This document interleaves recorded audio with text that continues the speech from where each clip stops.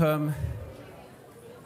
Thank you for the ministry with Beijing, China. Rui, thank you for that. Thank everybody for the wonderful praise. Wonderful. Amen. We know the church is expanding to the 5 continents around the world. Or 4 continents, how many there are. Or 10, whatever the case is. God is enveloping the world, and we see it's wonderful, having a big impact. We have a Chinese ministry establishing in China at the moment, and we have in different parts of the world. So we thank God we're part of a bigger family. So not just you here, but we are connected all over the world. Amidst all the struggles, the adversity, the conflicts of the world, we know God is still changing people's lives. And the fact that we're here is because somehow God has impacted us, and our lives have been changed and changing. We're going from glory to glory. The Apostle Paul says he hasn't attained perfection. But strive to move on to become all that God wants us to be. What God created us to be, that's the whole journey. That's the whole human plight, to restore that which was lost. And God is a God of restoration. That's the theme for this morning. God will restore the years that the locusts have eaten. So God bless you. Praise the Lord. Before we come to the message for this morning, I just want to acknowledge a few things. I had a call from Marilyn. She's asked us to pray for John Philip, her uncle, Cecile's brother. Where's Cecile? Is she in the house? She's here. And also for Marilyn herself as well. And for any other needs you have as well. As we where you're seated, let's just bow our heads. If there's any need you have, anything you want to pray for, any concern, which is an opportunity just to step out the hassle and bustle of life and just give it to God. You can speak, you can be silent, just reflect on that as we pray now in the wonderful name of our Lord and Savior, Jesus Christ. Lord, we pray for whatever needs there are. And Lord, I bring to your throne, Lord, the loss of Stuart Livermore, the loss of Phil Webb, the loss of people who've gone prematurely, Lord, gone too soon. We pray for their families, console them, Lord. I pray for John Philip, for his health and well-being. I pray for Marilyn. I pray for every person here, Lord, that as they've come in, when they leave with something else, with something special, that they leave with hope and encouragement as we give you the praise, the glory, the preeminence, and we say in the wonderful name of our Lord and Savior, Jesus Christ, amen, amen, amen. God bless you. As it's becoming my practice, I ask individuals to come and help me with my message in the morning. So I've given the 2 reference readings to 2 youngsters in the house. If they both come up, and my assistants to read the 2 passages I want to just lay down as a foundation. Raphael and Becky, please come. Let's clap, because sometimes it's daunting to be in front of people. Amen. They're going to read for us. I'll ask Raphael to read first, then Becky. Then God said, "Let us make man in our image, according to our likeness. Let them have dominion over the fish of the sea, over the birds of the air, over the cattle, over all the earth, and over every creeping thing that creeps on the earth." So God created man in his own image. In the image of God he created them. Male and female he created them. Morning. So I'm reading from James 1:5-8. If any of you lacks wisdom, let him ask of God, who gives to all liberally and without reproach, and it will be given to him. But let him ask in faith with no doubting, for he who asks is like a wave of the sea, driven and tossed by the wind. For let not that man suppose that we will receive anything from the Lord. He is a double-minded man, unstable in all his ways. Amen. God bless you. Thank you. Thank you. Wonderful. God bless. God bless you. Thank you. God bless you. God bless. Amen. The scripture is very important. So if you've not been to a study before, let's just journey through this word, unpack, decode. You know, we have decoders in our lives, and the Holy Spirit is the pure decoder to give us understanding. The Apostle Paul in 1 Corinthians chapter 2, verse 14, made this statement. I want to take it slowly because I know there's people maybe not versed with the Bible. Just want to take it slowly. Think about this, because there's depth, width, length, and height in the Word of God. There's surface, there's a middle, and there's inner core in relation to revelation in God. And we want to go into the depth of the Word of God. And I want you to look at the Word of God like an egg. Yeah, you know what an egg looks like, yes? It's got different parts. It's got the shell, it's got the white, and it's got the yolk. That's what the Word of God is like, because in order to come into the substance of the egg, you need to break the shell. And sometimes we need to break through something to get to the substance where we really need to be. And sometimes it's hard to break into the Word of God. But there's a process, there's a way to get into the depth of the Word of God. And God, it's not us breaking into the Word of God, it's God revealing himself out of the Word of God. The more we're around the Word of God, the more we're warmed with the Holy Spirit, God will minister into our lives. And there's depth in the Word of God. And sometimes we read the Bible intellectually, and that's not a problem, because we could come to God through reason. But sometimes our faith gives us understanding. We want to start trusting God. That's what James says. We need to start believing to receive the wisdom from God, what changes everything. Because the Word of God, the Bible, is like no other book in the world. In the universe, in creation, there's a depth to it, there's a dimension. The matrix of the Word of God is profound. And it doesn't mean to be academically intelligent or qualified, doesn't mean that's the only way you come to God. Sometimes God speaks to us in simplicity. Because when he called the apostles, he didn't call the philosophers or the doctors or the educated in the universities. He went to fishermen, simple people, and they understood more of God than the ones who studied God. Because sometimes we dissect God and we lose sight of God. We cannot see the wood for the trees. And sometimes God is encountered in simplicity. We just open your heart and say, Lord, today I've come here. My history has brought me to 193, 195 Angel Place, 4th Street in North London. And I'm here for a purpose. God has something for us. And I don't want you to leave without taking the gift and the blessing with you. Praise God. Amen.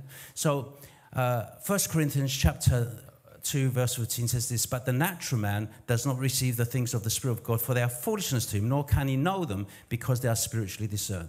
And what I'd like to invite you and encourage you to do today, as the word is being ministered, don't just look at the person who's delivering the message. Say, God, what are you saying to me through the word? Why am I really here? What's the purpose of life? What do you want me to learn from today's message? Okay, I want to encourage you to think along those lines, those terms. Because I want to draw dimensions of the Word of God and drop them into your spirit that perhaps you never encountered before and you never acknowledged before and you never perhaps even knew that they were there, or you never saw them in the light that God wants you to see them in. I wish I'm speaking to someone. And I'd like to welcome the people watching live stream at home. So let me just come to my first reading, which Raphael shared. It's Genesis chapter 1, verse 26. And it speaks about creation, and it speaks about God. And it speaks about God's purpose and God's plan and what God desires to bring about. And the crowning of his creation is humanity.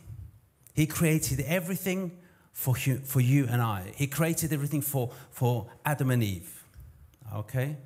But it comes to a point after everything is created, it's the sixth day, the second part of the sixth day, where prior to this, he creates the mammals, the sea creatures. Prior to that, he creates the sea creatures and then the earth creatures. But he comes to the point, after everything is brought about into existence, he makes a profound statement from the volumes of time. It tells us this. It says, then God said, it's powerful, let us make man in our image and according to our likeness. And I don't want to explore the theological implications, what the let us represents in the plural, which many of you would know if you're studying the Word of God. It's inclusive. It includes the Father, the Son, and the Holy Spirit, because they were there from before creation. Before time, God existed. So God is eternal. Yeah? And that's why in John chapter 1, verse 1 says, in the beginning was the Word, and the Word was with God, and the Word was God. So in the beginning, the Word was there. And then he defines the Word by saying, and the Word became flesh and dwelt among us, which is our Lord and Savior, Jesus Christ. So when the scripture says, let us make man in the plural, in our image and our likeness, it reflects the Godhead, reflects divinity, that we were created to have divine property in our lives and be divine and have creative power. And that power was intended for the good. Unfortunately, it's used for the bad. In the same way I can have a knife and kill someone with it, I can use the same knife as an instrument to cut bread or to do something good. We have the tool. How we use it determines the goodness or bad, how good or bad that actual tool is. I wish I'm speaking to someone. So God's gifted you with different grace, different gifts and so forth, and he wants you to use them for the good, not for the bad. You have a tongue. You can use it for the good or for the bad. You can say something good to someone or you can criticize someone. You can curse someone or you can bless someone. It's the same tongue, but used in different ways. It depends on the one who has the tongue. The values the one has, the attitude the one has will determine its use. So I pray whatever you have, use it in a praiseworthy way to bring blessing, because as you bless, it will come back to you. And that's a divine principle. The divine principle is what you give out, you get back. You wouldn't say to a farmer, plant me an apple seed and expect pears, would you? You wouldn't say, plant me a fig tree and expect thorns, would you? What you sow, you reap. Do something good, and something good will come back. But interesting, the law, the principle, and the law of sowing and reaping is profound, amazing, because you sow one seed, but you receive a forest. You get more back than what you've done. You do one good deed, and the good deeds will overtake you, will come in abundance if you do one good thing. That's why it says the blessings of Abraham are mine. Yeah? As you bless, you're blessed. When you curse, it comes back to you. That's why when life doesn't go according to our plan, it's because we've set that. We've set the tone for our lives. Start the day in a new way with a new mindset, a new attitude. Say, from now on, from this day forward, I'm only going to do good things. Because if you want success, you want to become victorious, you want to accomplish, then do good things. And it's a natural process. You might go through some adversity, but you're going to come up on top, ahead, and overcoming. Praise God. Because you can't keep the word of God and God's people down. Because when God blesses you, no one can take that blessing away. Hallelujah. Praise God. So, in Genesis, so it begins by saying, then God said, he says, let us make man in our image according to our likeness. And then he says something about how the authority, what rights and mode of function the man in his image and likeness will look like. Being in the image and likeness of God, there's a certain look about it, a certain behavior pattern, a certain values go with looking, and certain responsibility goes in respect to looking like God. If you have a company and you want the good name of the company and good reputation of the company, your employees must not bring that company in disrepute. They must have certain virtues, certain attitudes, certain values to conduct themselves in a certain way, so when people see them and know they're part of your company, that it's a commendable thing. Would you want someone working for you that brings disgrace to you all the time? That people will say, well, if this is a kind, see your friends and see your character. So you want people in your company and around you who've got qualities, who've got value, who are an asset, not a liability. Is that right? Am I speaking to the wrong? Yes. So one person does one thing wrong, everyone is painted by the same brush. Yeah, one Christian does something wrong, all of Christianity is wrong. And we want to uphold the good integrity of the word of God, praise God, and of the house of God. So when we say we're in God's image and we embrace that and celebrate that, then our lifestyle must reflect what we say we are. It's not good saying, my Father who art in heaven, hallowed be thy name. Then my behavior is like the devil.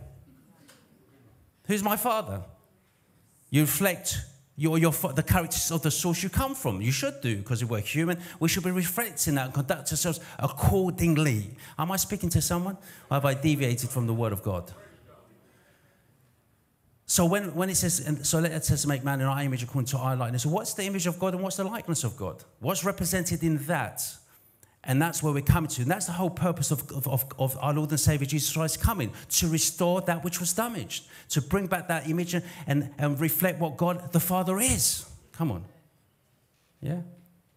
And so everything that Jesus is, we need to reflect everything that his characteristics. What was Jesus' character? How did he react or respond to situations? He responded to situations. He didn't react. Jesus Christ was loving. God is loving, for God so loved the world. So we must have a love flowing within our veins, our spiritual veins. There must be love. But that love of God is unconditional in that respect. It's a giving love, not a taking love. We love because we want to take, but God loves because he wants to give. For God so loved the world, he gave his only begotten Son, that whoever believes in him will not perish but have eternal life. God is a giver. And if we're going to reflect God, we have to be givers. Because the more you give, the more you have. The less you give, the less you have. The divine law of diminish increase. Oh, you get that when you get home. Diminish increase means that when you give out, what you're going to have left over is going to be more in abundance than what you've given out. It's a contradiction, if you like, but it's a spiritual law and a spiritual science. What I mean by this, where you have 5 loaves and 2 fish, and I say oftentimes, they give the 5 loaves and 2 fish, and they've left with 12 baskets. They have 7 to begin with, they have 12 left over. So reflecting like God, you have to be a giver, giving out of himself. To be like God, and if we see in the face of our Lord and Savior Jesus Christ, you must be able to forgive. For God so loved them, he says, so forgive. On the cross, he says, Father, forgive them, for they do not know what they are doing. Because God accounts for our human ignorance and our human limitations. He makes an account for that. And often people may do you wrong or might hurt you. Sometimes they don't know why they're hurting you. So sometimes you've got to transcend their limitations and their weakness and forgive them in spite and not because. Because when we're not forgiving, we're hurting ourselves more than we are hurting them. Don't own other people's problems. Don't let that embitterment live and dwell in you and habitate your mind, your body, your spirit, and your soul. Let go and be free. Because Jesus said, know the truth, and the truth will make you free.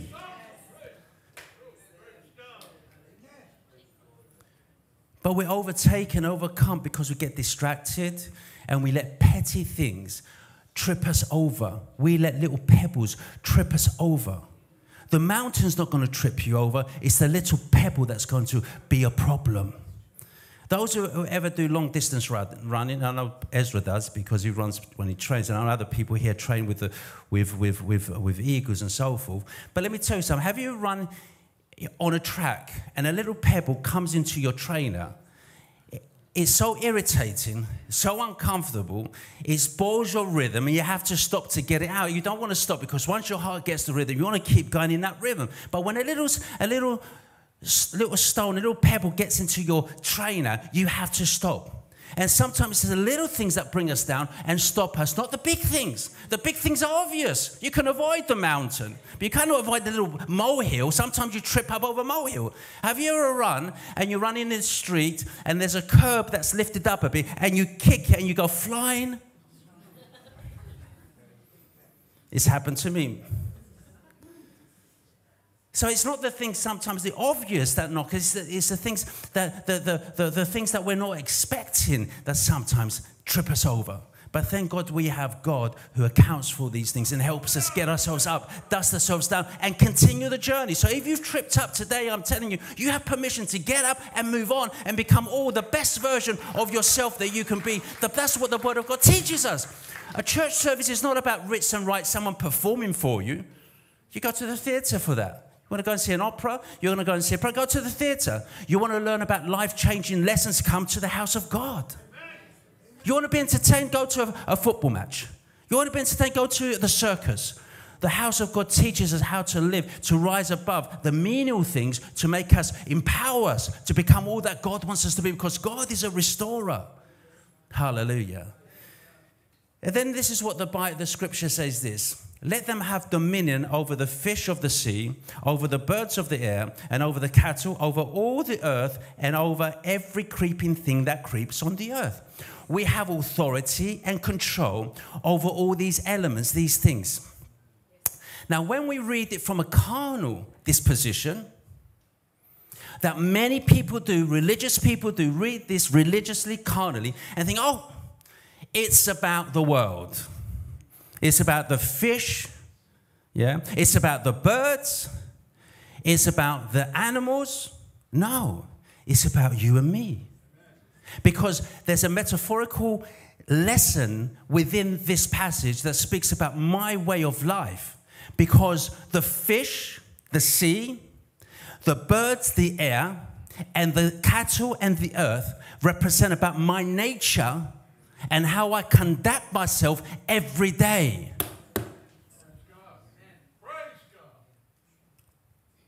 See, the Lord put this in a code. Yes, He speaks, God created the heavens and the earth and everything, yes. But there are truth is parallel. So everything you see physically, there's a spiritual counterpart to this. In the same way the Lord's Prayer, Our Father who art in heaven, hallowed be thy name. Thy kingdom come, thy will be done on earth as it is in heaven. Again, metaphorical, that speaks beyond itself. Yes, there's a carnal aspect. God, of course we want peace in the world. Have you seen peace? Let me see. Is there peace here? Let me see in Palestine. Is there peace in Israel? No. Let me see in Russia. Is there peace? No. Is there peace where? But it comes closer. It's getting closer to me because I've got to look into my heart and see is there peace in the earth of my heart. Because when His kingdom comes, there'll be peace in my heart. It doesn't matter about the peace around the world because God wants me to establish the peace in myself before I can do anything else. I cannot give something out that I do not have. And the thing that the political leaders lack in this world is the peace of God, because they don't have the peace of God and their life is in turmoil. They project it out and they cause chaos around the world. And that's where the problem is.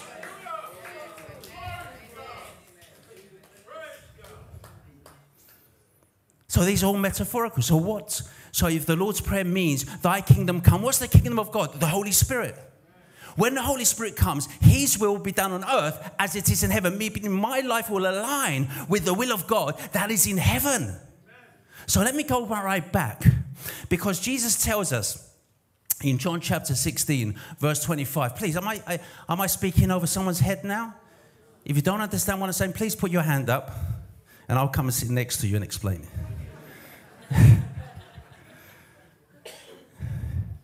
Watch. Jesus taught the disciples for 3 years.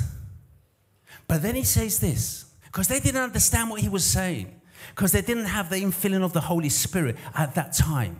And Jesus said this, these things I have spoken to you in figurative language. Wow. Okay. I have spoken, parimias, like a parable. And he says, but the time is coming when I will no longer speak to you in figurative language, but I will tell you plainly about the Father. I mean, there's going to come a time, I'll remove the veil and you see clearly what I mean. Because knowing something does not mean you understand it. Comprehension does not mean understanding. So he says, I'm going to remove this veil.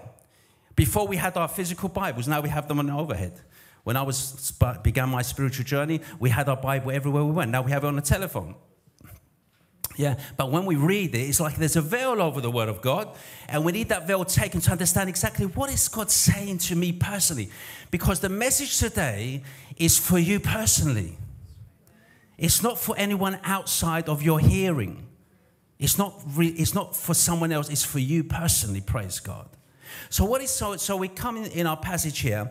And it speaks about the fish of the sea, the birds of the air, the cattle, and all the earth.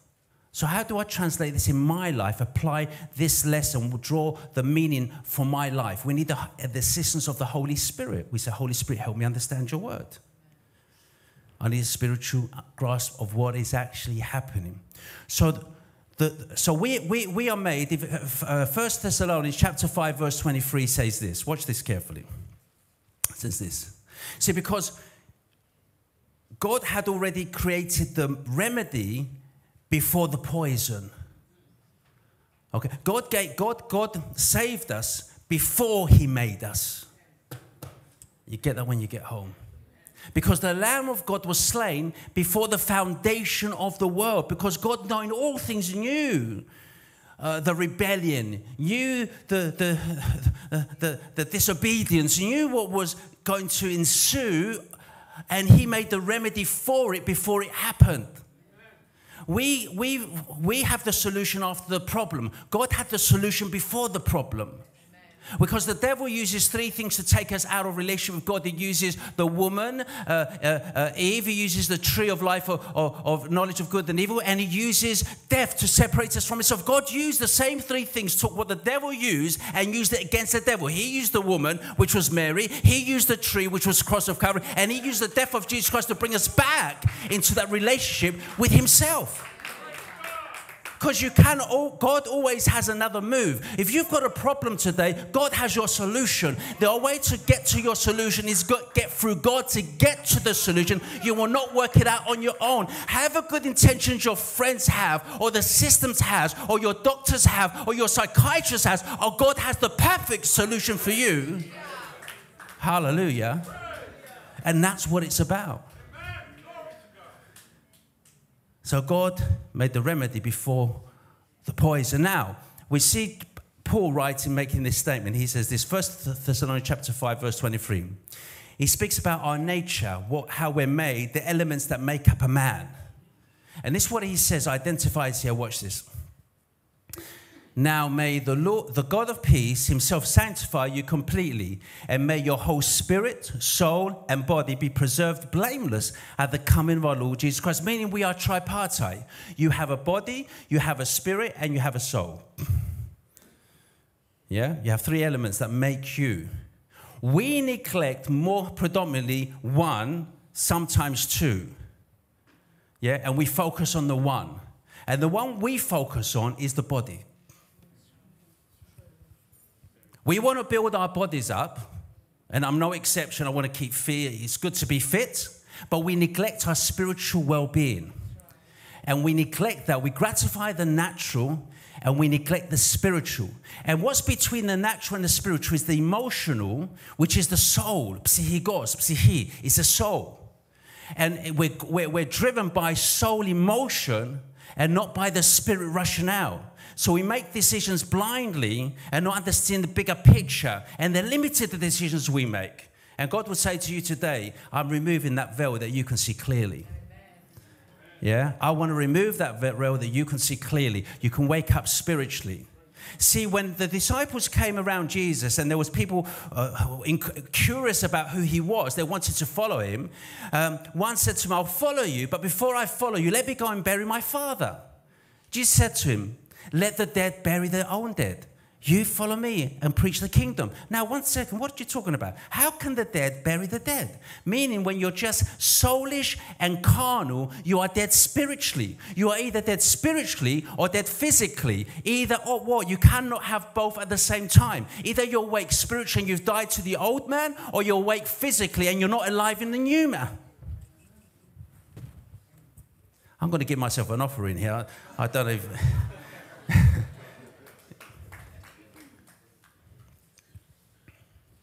So it's body, soul, and spirit. So what's embodied in Genesis chapter 1, verse 26 is these three elements. Okay? To draw the spiritual meaning and depth of this passage. Because he says the fish in the sea represents emotions. There's a tempest. Yeah? We're tossed to and fro on our emotions.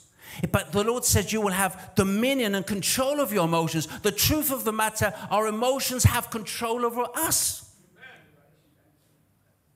We're driven by emotion. We get angry. Our reference points is our past. And we're fixated on that. So when we make a decision, we're blinded. We're somehow confused because the past drives us. So the experience we've had in our past, that's what the reference points that help us or make us make decisions for now. And we become prisoners of our past. And God wants to set us free from that way of thinking, praise God. So it's like the sea. So he says you should have dominion over the fish of the sea. So anything to do with the tempest, the emotional driven, how we're driven in emotion, God wants you to be set free of that. So you don't make an emotional decision, because emotional decisions can have long-term consequence and long-term repercussions and come back to haunt you. A decision you make today can determine your future. The door you go through today can determine your eternity. And that's why we need to be be awake spiritually to make the right decisions for our eternity, because we're all on a journey. We're not here forever. Find our purpose is empowering. Finding our purpose is empowering. That's why James says this. Watch this, which Becky read. If anyone lacks wisdom, let him ask of God. Don't ask me for wisdom. Don't go to a sweet shop and say, can I have a packet of wisdom? Ask God. Say, Lord, you lack wisdom, ask God, who gives to all liberally and without reproach, and it will be given to him. So ask, but from the depth of your heart. Don't ask just intellectually. Ask from your heart. Say, Lord, I need your wisdom. I need to have an understanding. Praise God. And the fact that you are here today, something spiritual and supernatural is happening in your lives. Whether you like something, the fact that you are here, you would not be here if you were not driven, something spiritually actually drew you to be here today. You wouldn't be here. So by the fact that you're here, this is for you. Someone's going to benefit from today's message. You're going to leave here transformed, empowered, equipped for new thresholds, new challenges, new things that are taking place. Praise God. Hallelujah. And so he says, but let him ask in faith. Start believing. Yeah, you're not sure, but start believing with no doubting. So don't doubt, just ask and be in expectation. And God will give you liberally. It's in abundance. So I say, well, ask in faith. Well, how do I cultivate my faith so it can become strong? Yeah? Okay. And how does faith grow in me? Well, Paul furnishes us with this answer in Romans chapter 10, verse 17. He says it very clearly. And you are in the right place to help your faith grow. It says, so then faith comes by what? Hearing what? Hearing God. Tuning into your news channels, tuning into your soap operas, tuning into your radio station. Faith comes by hearing, and hearing by the word. It's the word of God. If you want electricity, you've got to plug it in the right plug socket. Yeah? If you want the word of God, you've got to be plugged into God. Hallelujah. And that by hearing the word of God and reflecting on it and meditating, just hear it. Say, what's going on? There must be some value to the word of God that is sustained the test of time. It stood the test of time to reach us today. It wouldn't be relevant if the fact that all over the world today, on a Sunday, the Lord's Day, people are gathering to hear the word. There must be something powerful about it. We don't just go without thinking about it. Something must be powerful to want to hear the word of God. There must be something behind it. And there's a divine hand leading us in everything we do and everything we say. Praise God. I'm going to try not to be too long, because I don't want to drown you, but let's just come to a bit more substance of this. So we see the C represents our emotions. So God wants you to have dominion over them, control over emotions. And if you're not sure, be around people that you can draw from and help you, edify you, and give you godly counsel to help you overcome your emotions.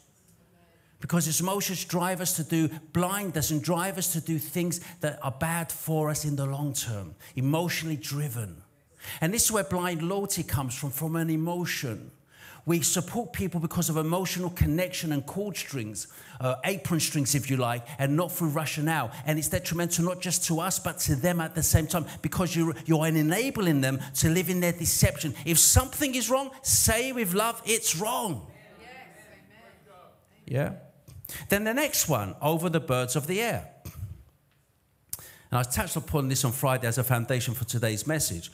What does the birds of the air represent? None other than pride. And if we want to look like God, we have to have a humble disposition. We must be humble in all our ways, how we speak, how we behave, how we respond to each other. There must be a humble attitude in relation to how we engage with each other. Oh, often it's pride. Who are you to tell me this? But humility is a divine attribute, to be humble. Hallelujah. It's powerful. In Psalm 113, verse 5 and 6, this is what the psalmist says. Who is like the Lord our God? Watch. Who dwells on high. But watch what he says in the next verse. Watch this.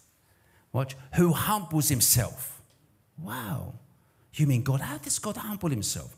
Well, that the profound expression of God's humility is found in Jesus, who we're told in Philippians chapter 2, verse 5. Watch this.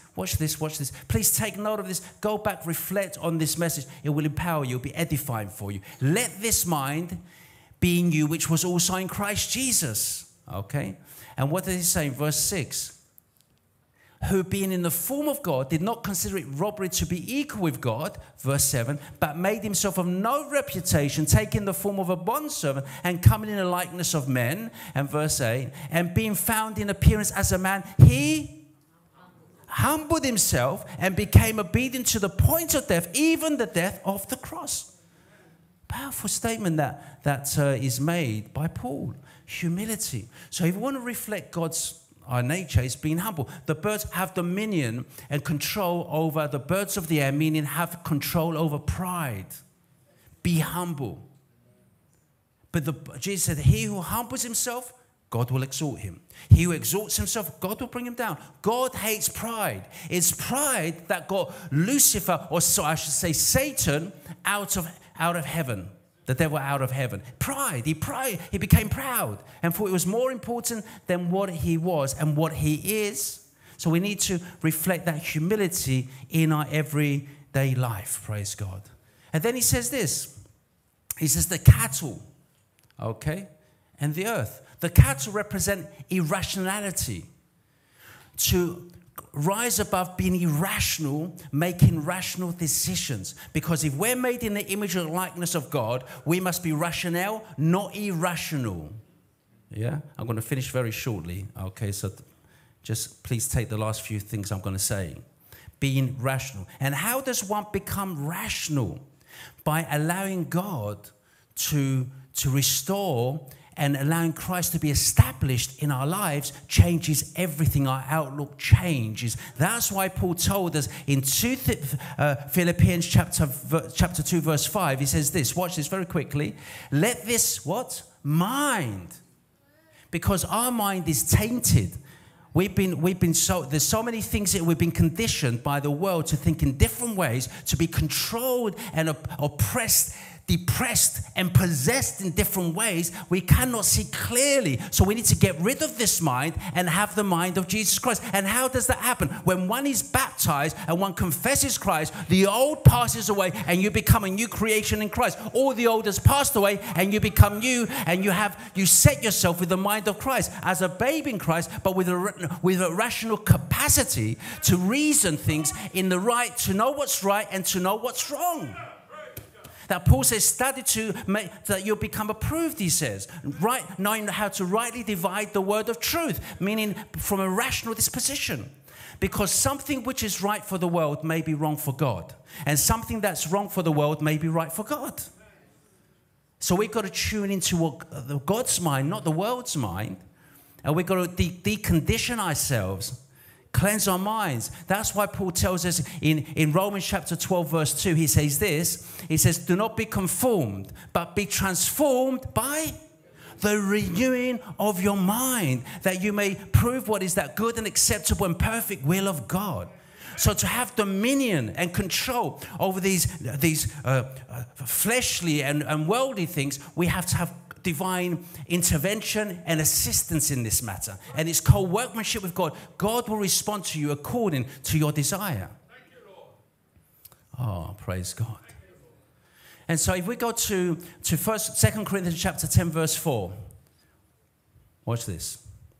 For the weapons of our warfare are not carnal, but mighty in God for pulling down strongholds.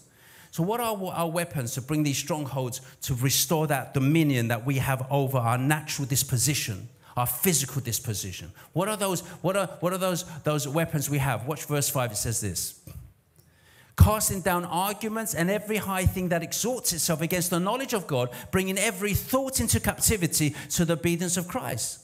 So we need to subdue the mind. We need to change our mind, the way we think, the way we behave. Our outlook has to change. And that can only change through God's presence in our life. Hallelujah. And we need to allow him to enter. So if you never had that experience of God, I would encourage you, explore it.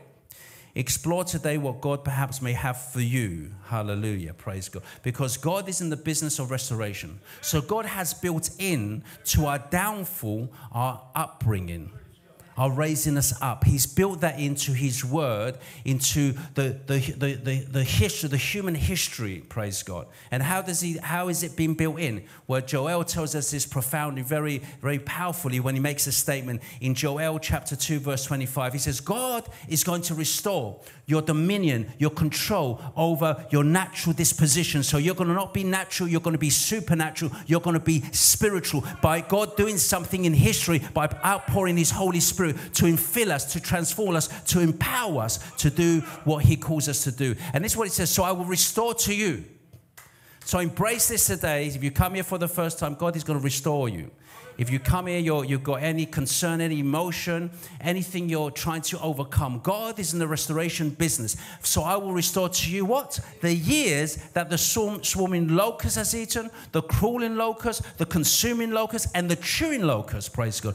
God is in the business of restoration. God's going to take the power that the enemy took from you and give it to you. Because the Bible tells us that when a thief steals something and he's caught, he has to restore 7 times. So what the devil has taken has to be restored to you 7-fold. That means perfectly you're going to be restored. God's going to restore the years that the locust has eaten. Praise God. He's going to take what was taken and give it back to you. God, Jesus, restored that authority to his people. That includes you and I. Hallelujah. It includes you and me. Watch this. Watch this. This is Jesus' words. Hallelujah. Luke chapter 10 verse 19. I'm going to finish with these last few thoughts. God now is giving his people this authority. So I want you to juxtapose, put alongside each other, Genesis chapter 1 verse 26, and now Luke chapter 10 verse 19. And the ones who get the revelation will say, hallelujah, praise the Lord. Because we lost that dominion, we lost that control. Now God wants to restore it in ourselves, for ourselves. He says this, behold, I give you the authority. That the things that trampled you, you're going to trample over them. Oh, hallelujah. Whatever serpent has called itself around you, you're going to shake off into the fire of God's judgment. Oh, hallelujah. God is saying, behold, I give you the authority. The dominion that you lost, I'm giving it back to you. I bound the strong man. I've taken his possessions. I'm giving you the authority. All you need to do is receive. See, you cannot take it. God is a giver. What did I say to begin with? The nature of God is a giving nature, a loving nature. Watch this, watch this. It says it's given out, praise God, hallelujah. It says it has been given to you to know the mysteries of the kingdom of heaven. It didn't say you can take them. I'm giving them to you. All you need to do is say, I receive. Now, if you want to receive that authority, that dominion, God's purpose, intention from you for the beginning, all you need to do is say, thank you, Lord, and be appreciative and take responsibility for what God is doing in and through your life. I cannot emphasize that enough. Behold, I give you the authority to trample on serpents and scorpions. Any power. God's restoring the years that the locusts have eaten. Hallelujah. I'm giving you, going to trample underfoot. Hallelujah. You know the nature of a locust is a creature that needs to fly with the wind. It hops up and it takes the current flows. But when the current stops, it falls. Hallelujah. And it has a form of flight, but it's an illusion. It's fake. And sometimes God's taken all the fakeness away from our lives. There's so much fake around the world. Nothing is what it seems in the world. Everything that shines is not gold in the world. Hallelujah. Praise God. And he says, and I'll give you power over the enemy, and nothing should by any means hurt you. I'm going to protect your emotion. I'm going to protect your spirit. I'm giving you that authority, power. No one is going to be able to hurt you anymore. You're detached. You're going to become Teflon. You will Velcro before, everything's stuck on you. But now you're going to become Teflon. Everything's going to slip off you. The enemy will not be able to have his hand on you. Hallelujah. And impact you or stain you. I've set you free. Because if the Son has set you free, you're truly free indeed. And I'm saying to you today, embrace the word of God. He says, behold, I give you the authority. You see, it's not just words of God. Walk in that confidence, not conceitedness and pride, confidence and boldness, knowing who you are in God. You know, when you see the royal family, I'm going to finish the last few thoughts, and you see Prince William, and you see how he conducts himself. He conducts himself because he embraced his identity. When you embrace your identity, you can walk accordingly. He embraced his identity. He's the prince. He's the king's son. And when he conducts himself according to those manners. And when you know who you are, you can walk with that confidence and authority who you are. Hallelujah. Praise God. And this is what God is giving us. Behold, I give you. When we embrace that, accept that, we walk with that confidence and authority. No power, no weapon formed or fashioned against you will prosper. And every tongue that rises against you shall be cut off. That is our portion. Hallelujah. Praise God. Walk on. Move forward with what God has for you. But let me just go to the next verse.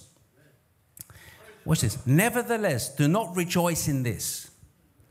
That's just a matter of fact. That's the byproduct, all this authority that you are a child of God. He says, do not rejoice in this, he says. Nevertheless, do not rejoice in this, that the spirits are subject to you. This is by nature. This is natural. You can do this it's natural. It's my working in and through you. There's something more important that you need to bear in mind. And what is the more important? But rather rejoice, because your names are written in heaven. That's just a natural cause, a natural byproduct of you being a child of God. No power can overwhelm you and overtake you if you embrace your identity in God. You are more than a conqueror.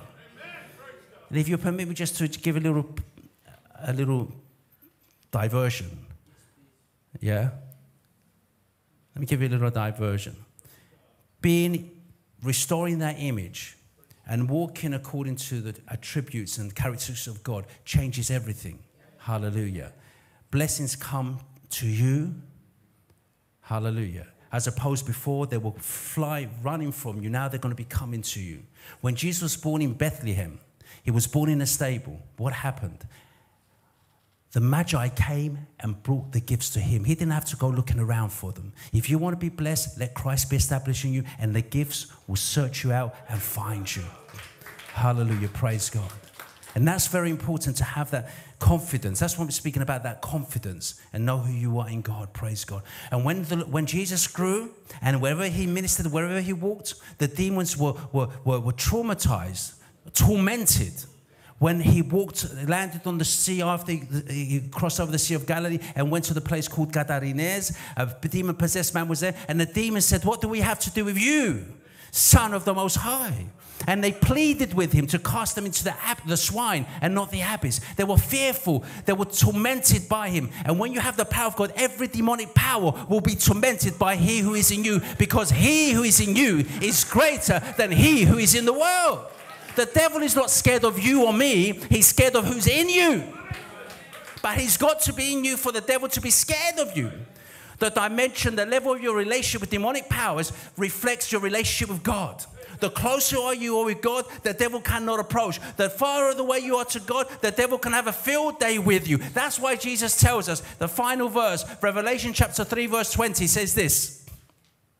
Behold, I stand at the door and knock. If anyone hears my voice and opens the door, I will come into him and dine with him, and he with me. So don't let him be outside today. Quickly open the door and drag him in if you must. And allow him to take center place in your house, and go and get your title deeds of your house. Here, you can have the title deeds. This house belongs to you, because you are the temple of the Holy Spirit, and the Spirit of God dwells in you. Praise God. Let's stand together. Hallelujah. Hallelujah. Praise God. And I said, come into church. You can come to church. You may not grow spiritually because you're just perceiving. You're not going back and putting into practice what you are hearing. Is that right? It's the participation that changes everything. Let me tell you, you want to lose weight, you want to be comfy, you want to be able to build your stamina. Just go to the gymnasium and stand and look at the treadmill and turn it and let it go on and just watch it. And eat your crisps. And eat your buns, your cream buns. Just keep watching it going round. It's going. After half an hour, that's my workout. And you leave. You go the next day and you stand, you watch it. But someone gets on it and starts running up and down. Who's going to change? You are both going to change. Yeah? And the change is going to be obvious to everyone outside. Because the one who's not doing it will be visible, and the one who is doing it will be seen. Yeah? And this is the attitude in church. That's why it's wonderful. Truth is so powerful, so wonderful to show these as metaphors, examples, to show we come to church. Yes, you're listening to the word. But when you go home, the important thing is when you go home, do you put to practice what we are speaking about? Start discovering who you are in him and who is in you and why were you created and what's the purpose of life. Amen. Yeah? And the reason why we have a depressed, negative society, because we have a generation who has lost direction and lost their purpose. You need to have a purpose that you need to go home and cannot wait to get up in the morning, or don't even want to sleep because you're so excited about your purpose. Some people cannot get up in the morning because they got no idea what life is really all about. You should be bouncing out of bed in the morning saying, what's next, Lord? What do I need to do next? I'm excited. It's a wonderful adventure, this life. Not doom and gloom. Woe is me. It's another day. And because we don't know our worth in him, we don't know our purpose.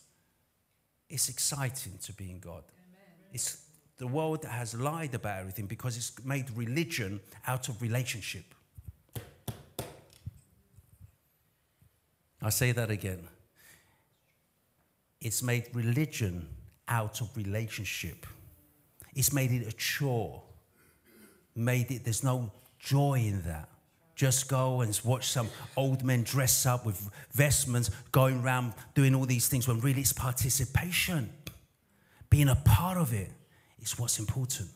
And enjoying the journey, which is very, very important, praise God. So once you know your purpose, you need to embrace that transformation and accept that change, restoration in God. You've got to embrace it. It's one thing knowing about something, doing it is something completely different. If you know what you need to do to change and you just still detach yourself from that, it's not going to impact you. But you need to embrace transformation and work with it, and you'll be better for it. You're going to feel better. Body, soul, and spirit. Yeah? So let's move away from that lower level and as transcends, that become reflecting the divine image and divine likeness, which is so important. And what do we need to help us on the journey? We need wisdom. Sophia. You need wisdom. So you need to be around those areas. You can draw that wisdom. Become a sponge. Yeah, you know a sponge, when you absorb it in water, it takes on what its surroundings, wherever it is, sponge. So you've got to see yourself like a sponge. Is there some places you don't want your sponge to go to and absorb? You need to keep away from them because you can taint yourself, you can contaminate yourself if you're in the wrong places. You absorb your surroundings. So you need to be in places which will enrich you, which will edify you, which will empower you, not places which will stain you, yeah, and corrupt you and pollute you.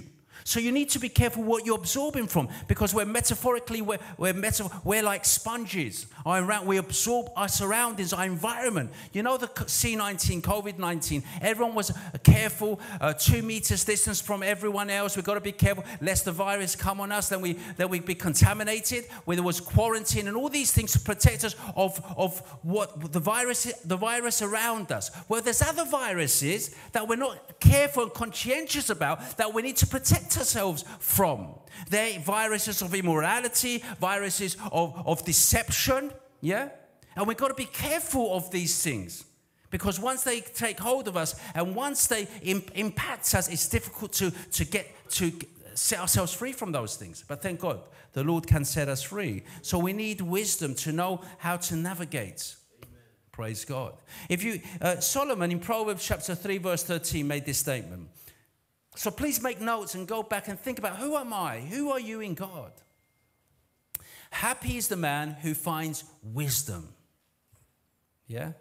When you find wisdom, you're going to have joy. When you're living in wisdom, through wisdom, you're going to have joy. And the joy of the Lord is your strength. And the man who gains understanding. So you need the wisdom to start understanding things. Praise God. Hallelujah. It's very important. Solomon gave these nuggets of gold, these precious nuggets to us.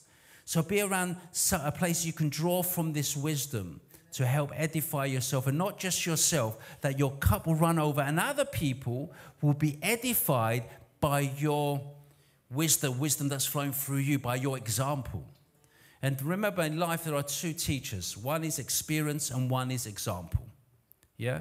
And you need to express those. You need to have the experience to live by example. And it doesn't just happen, it's effort.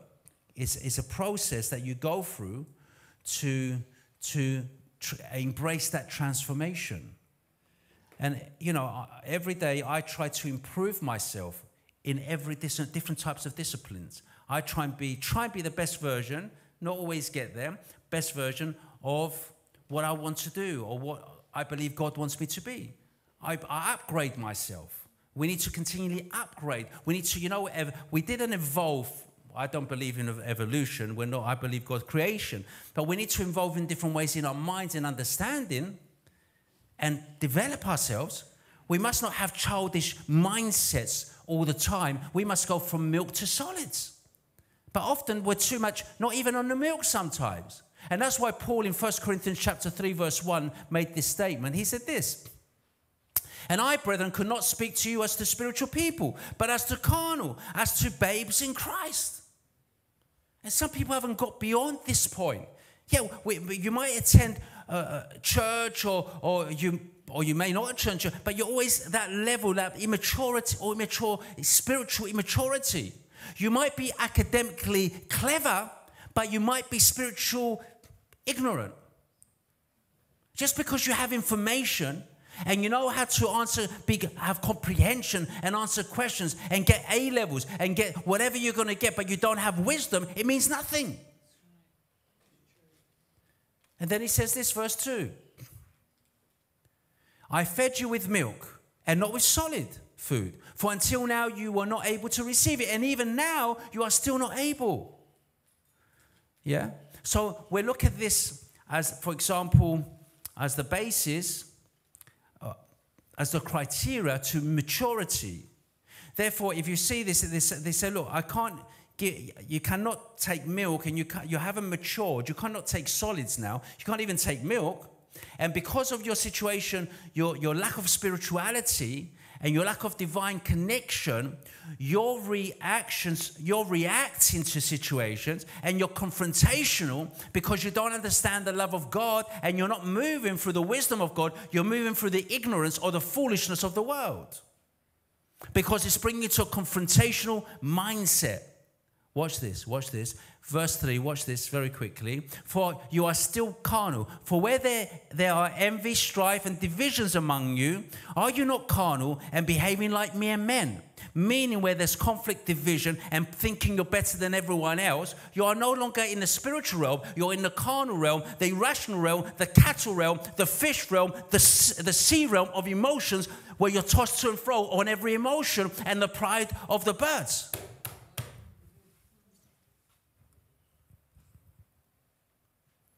And this characterizes humanity. When you have one nation fighting against another nation, no spirituality.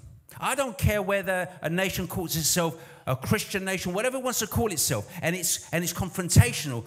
It's not looking through the lens of the spirit. It's looking through the carnal mind, the carnal limitation. Yeah? So what the Apostle Paul said, when there's envy, strife, and divisions. And in the church, if we're divided and we're fighting, squabbling against each other, it's not God leading us, it's the devil. People don't like these messages. But that's the reality of what the Bible, and I'm not saying these things, it's the Bible saying them. It's Jesus saying, it's God saying them, it's the apostles saying. It's not me, it's a spiritual revelation in God. It's not my message. I haven't written this. So if you've got a problem, address it to heaven. If you have a problem, it's God you need to deal with, not me. I'm just a voice in the wilderness of this world. It says, let's just come, what Paul is saying, for where there are envy, strife and divisions. If I'm calling myself a Christian and someone else is calling themselves a Christian and we're wrangling, arguing, envious, whatever the case is, where's Christ there? He says, blessed are the peacemakers, for they should be called sons of God. And Jesus said to them, you are of your father the devil, who was a liar and a murderer from the beginning. Because the source of the lie comes from one source, and that's the devil. Hatred comes from one source. God is love. God is a peacemaker, not a troublemaker. So if you're around people causing trouble, get away. Let your sponge get away from them. Rinse it out and start afresh. And you need to rinse it out, but not only rinse it out, wash it with the pure water of the Holy Spirit. Let the Holy Spirit do the cleansing work in you, transformation.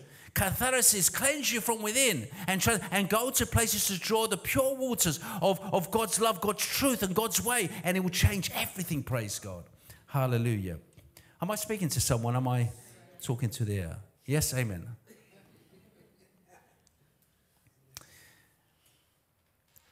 The other thing is that embracing our transformation is that we realize when we come to God that we need to have a servant's heart.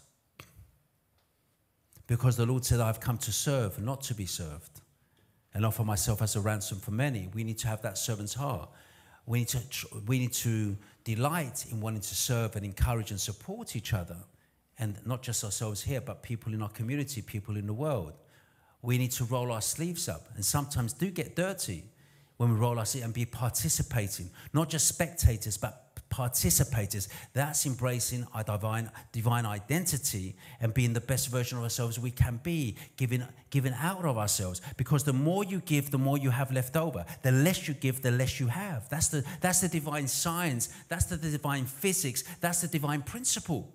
And that's validated through the word of God. When Gideon had 300 men, he defeated a whole nation of Midianites and other tribes at that time through the 300. Less is more. When they were feeding the 5,000 men plus women and children, they had 5 loaves and 2 fish. They fed those perhaps 20,000 people, and they had 12 baskets left over. They began with 7 items, and they finished with 12. You can never outgive God. You start giving, and God will bless you. God will validate you. God will elevate you. God will promote you, and God will bless you in dimensions that you cannot imagine in yourself. Just trust God's system and God's process, and say, here I am, use me, Lord. Have the servant's heart. Look. Peter, John, and James were fishermen. They had company. They had their work. They had a company, a fishing company. And the Lord says, I'll make you a fisher of men. You follow me now. They gave all that up to, and God gave them in abundance on different levels, different things. They changed the whole world. Hallelujah. Praise God. Praise the Lord. 1 Peter chapter 4, verse 10. Let's just read a few verses before we finish today.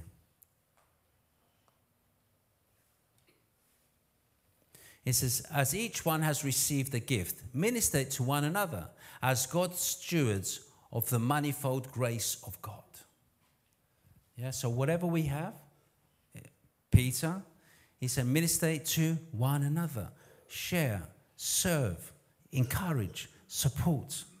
Don't compete. Don't be envious. If everyone's got their journey, you are not a copy of someone else. You are an original of God, what God wants you to be. And celebrate that originality. If that originality means you are in a position that the world perceives less inferior to someone else, no, it's inferior because God gave it to you. It's superior, thank you. That's why I have my pastors here to help me out. It's superior because God gave it to you. Praise God. So that inferior thing that the world sees, says that's inferior, that's superior because God has given it to you. Hallelujah. Amen. So whatever it is, however little it is, a little goes a long way when God's in the equation, yeah, than a lot if God's not in the equation. Yeah? Come on, these are lessons. Praise the Lord. These are lessons. You're not paying me now for these, are you? You go to a motivational talk somewhere, you pay thousands and hundreds. I'm telling you something, God bless them, but I'm telling you something, you take these words of the Word of God, there's nothing, they cannot compare to the Word of God. They cannot compare to the Word of God. I'm telling you that. We've been on all the different places, different platforms. Nothing compares to the Word of God. Nothing.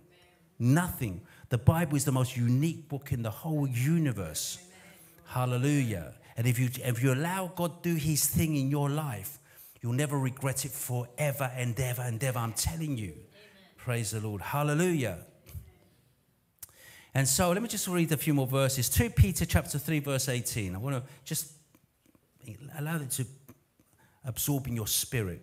But grow in the grace and knowledge of our Lord and Savior, Jesus Christ. To him be the glory both now and forever. But grow in the grace and knowledge.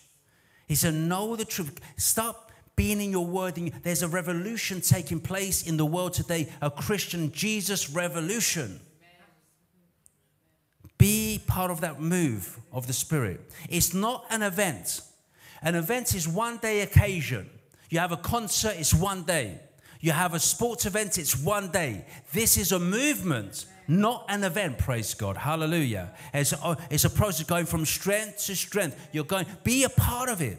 When this finishes, run to one of the pastors in the church, come to me and say, how can I be used more and more to serve the purpose of God? Not just go away and just show. This is a time of excitement. Revival is taking place, not just here, but around the world. In spite of the wars, in spite of the conflict, God is still meeting people at the place of their need.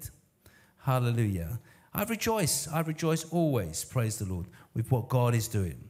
In Colossians chapter 3, verse 23 and verse 24, let's just go quickly here. But whatever you do, do it heartily, as to the Lord and not to men. So whenever you're embracing your transformation, you're having your servant's heart, you'll start identifying with your eternal parentage, divinity, our Father who art in heaven, and so forth. And whatever you're doing, you're not doing it to please men, just to be seen, but you do it with your whole heart, as you're doing it, which you are doing it for God, to God, and for God. Praise God. So you don't do this and say, you say, look what I've done for you. We only do what is required of us. No more, no less. And verse 24 says this. Knowing that from the Lord you receive the reward of the inheritance, for you serve the Lord Christ. And when you know your identity and that divine connection, you do whatever you do wholeheartedly. You're doing it for the Lord. And he's always with you. This is the only career, the only employment that your employer is with you all the time. Listen to that carefully. See, when you go to a company, you go to do your everyday work, your manager, your director, your employer might be somewhere else. This is the only employment that your employer is with you all the time. He says, I will never leave you nor forsake you. He says, he who is in you is greater than he who is in the world. Praise God. The Apostle Paul says, examine yourself whether Christ is in you or not, unless you are disqualified. So it's got to be with us. Your employer must be with you. So continually, he knows what you're doing. He knows wherever you are, he's with you intimately at those times. Not just himself, but his Father and the Holy Spirit. There's no corners. There's no way you can hide. When you say, Lord, you are my Lord and Savior, you become his temple. 1 Corinthians chapter 3, verse 16 says this very clearly. It says this, watch this. Do you not know that you are the temple of God and that the Spirit of God dwells in you? So you're employed now, you're sitting there. If you're Christ-centered and you're a believer and you receive Jesus is sitting there with you. He's here, he's with you at the same time. He feels all things.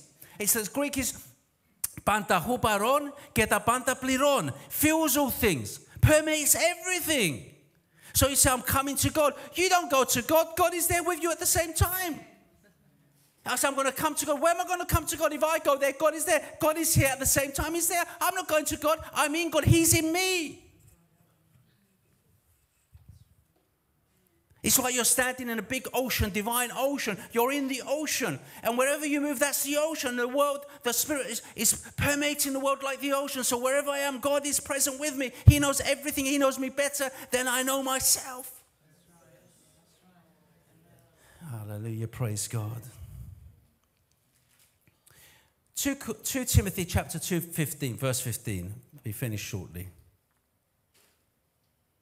Be diligent to present yourself approved to God, a worker who does not need to be ashamed, rightly dividing the word of truth. So it means effort, diligently, be diligent. The Greek word is spoudason, to study, to present yourself approved to God. So study, make an effort, participation. It changes everything. You don't regret it. We don't regret it. Well, I'm talking to perhaps the converted because we've been on this journey for more than 30 years. And I know God has been with us all the way. He's opened doors that no one can close.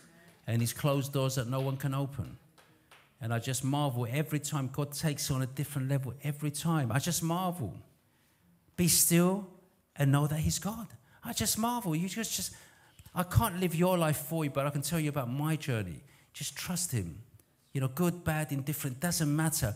Be consistent in trusting God. Even if things don't look the way you want them to look, just trust him. Because they're the way he wants them to look. Because there's something he wants to teach you in what you're going through sometimes. It becomes a stepping stone to take you somewhere better, more empowering. Praise the Lord. It's a journey that we take. The beginning of that journey is to say consensual. Say, yes, Lord, I want to follow you, not the world. I want to restore that identity. I want the best version of myself, what you want me to be, not what the world wants me to be, because there's pressure, there's peer pressure, they want you to conform to what they want you to be. Resist that peer pressure. Look to God. Be around the wise. The people of God are the wise people, the ones who are in the word, the ones who live by example, not the ones who just speak the Bible, but the ones who live the Bible. They're the ones you need to draw close to, praise God. And in them, God is present as he's present in you. So praise the Lord. We want to give the Lord the praise, the glory, and worship, and thank him on this night. And I know God has a plan for you.